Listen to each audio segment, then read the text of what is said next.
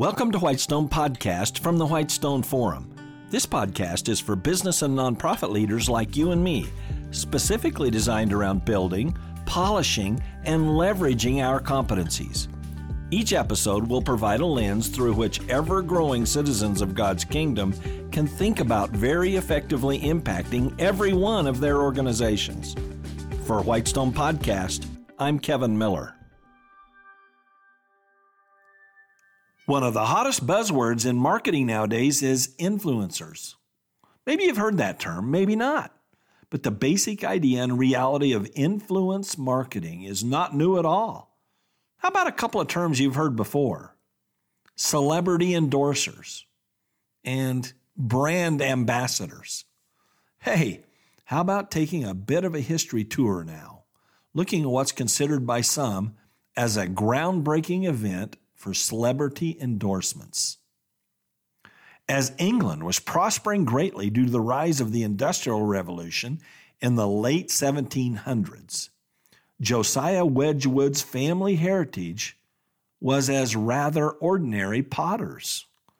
But Josiah elevated his game dramatically by apprenticing to the best and studying chemistry, and he ultimately sold his elegant work to Queen Charlotte.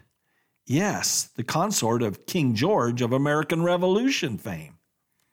The story is that Josiah Wedgwood convinced Queen Charlotte to allow her pottery style to be marketed affordably as, quote, Queensware, unquote, a pioneering celebrity endorsement.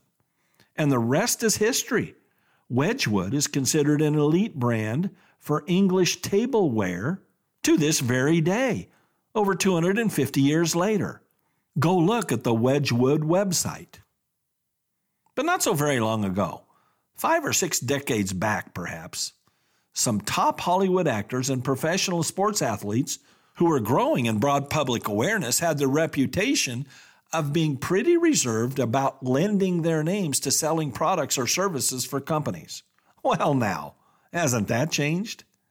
Some famous folks got moving, like when pro basketball legend Michael Jordan famously engaged with Nike for sneakers, a product directly associated as a tool of his trade. And boxer George Foreman was associated with the Foreman Grill named after him. Of course, grilling burgers and knocking people out in the boxing ring seem pretty unrelated. Still, George sold a whole lot of grills. And how about vocal artist and songwriter Taylor Swift hawking Coca-Cola? Also in the soft drink wars, how about Beyonce and Pepsi? So nowadays, actors and pro athletes and retired politicians and other famous folks hawk everything from cars to perfume to clothing to whatever they can help sell.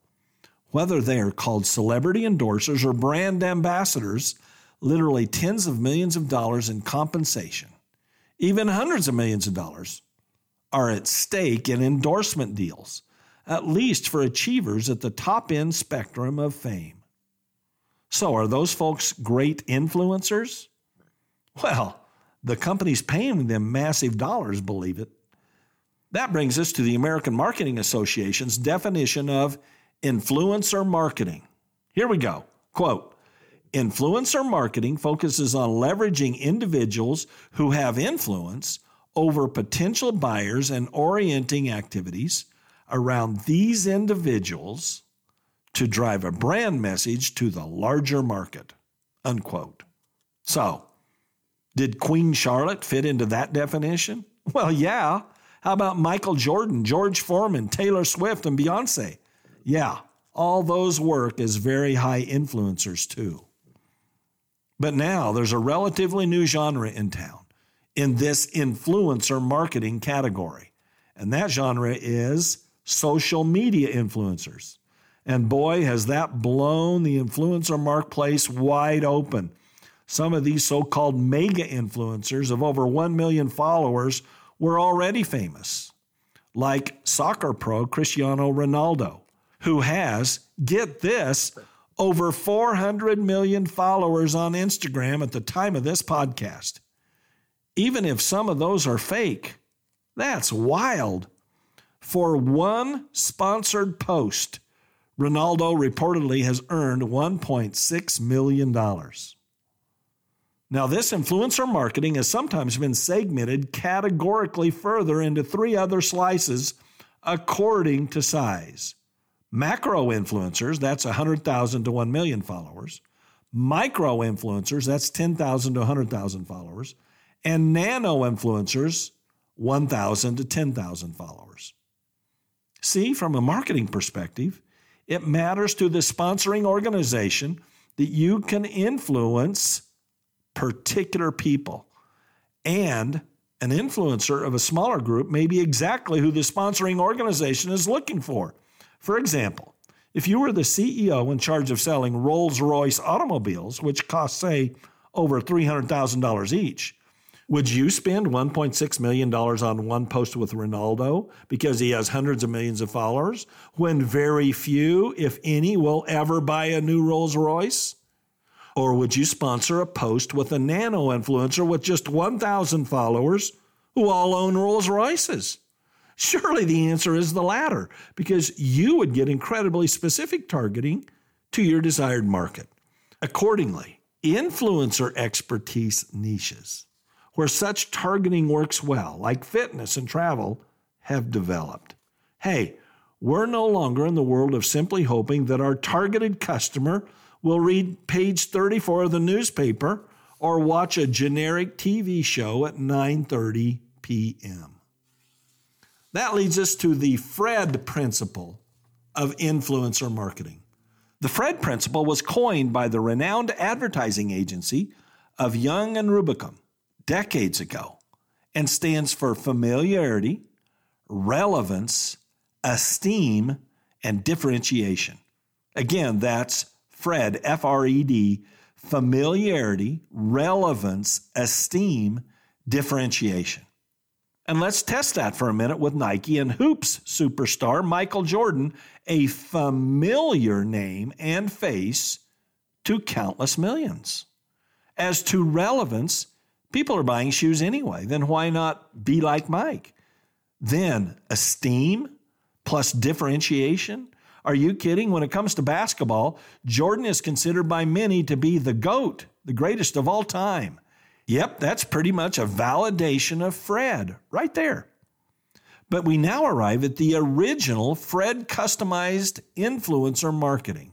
Yeah, the astute marketing that was pretty much first on the scene for convincing people in many nations to make a great choice about the service offering placed before them. Yes, indeed. That's the witness for Christ and Him crucified, proclaiming the unique, powerful service offering of peaceful, eternal fellowship with God Himself. Now, from your reading of Ephesians 4:11, you might want to think that evangelism, the proclaiming of the good news, is supposed to be done just by professional evangelists, like Billy Graham and others like him through the ages. Or you might want to think evangelism should mostly be done via TV programs or athletes and actors who are Christians. And boy, do we need to see that from evangelists and famous people, macro influencers. But you would be wrong to think that televangelists and movie stars are where the main action is, at least the main action for evangelism according to the Bible. You see, the vast bulk of influencer marketing for the kingdom of God comes from ordinary believers who take Jesus' Great Commission seriously. Just Google search the words evangelists and ESV, and you will find that some lists of Bible verses returned for your review are mostly about ordinary believers.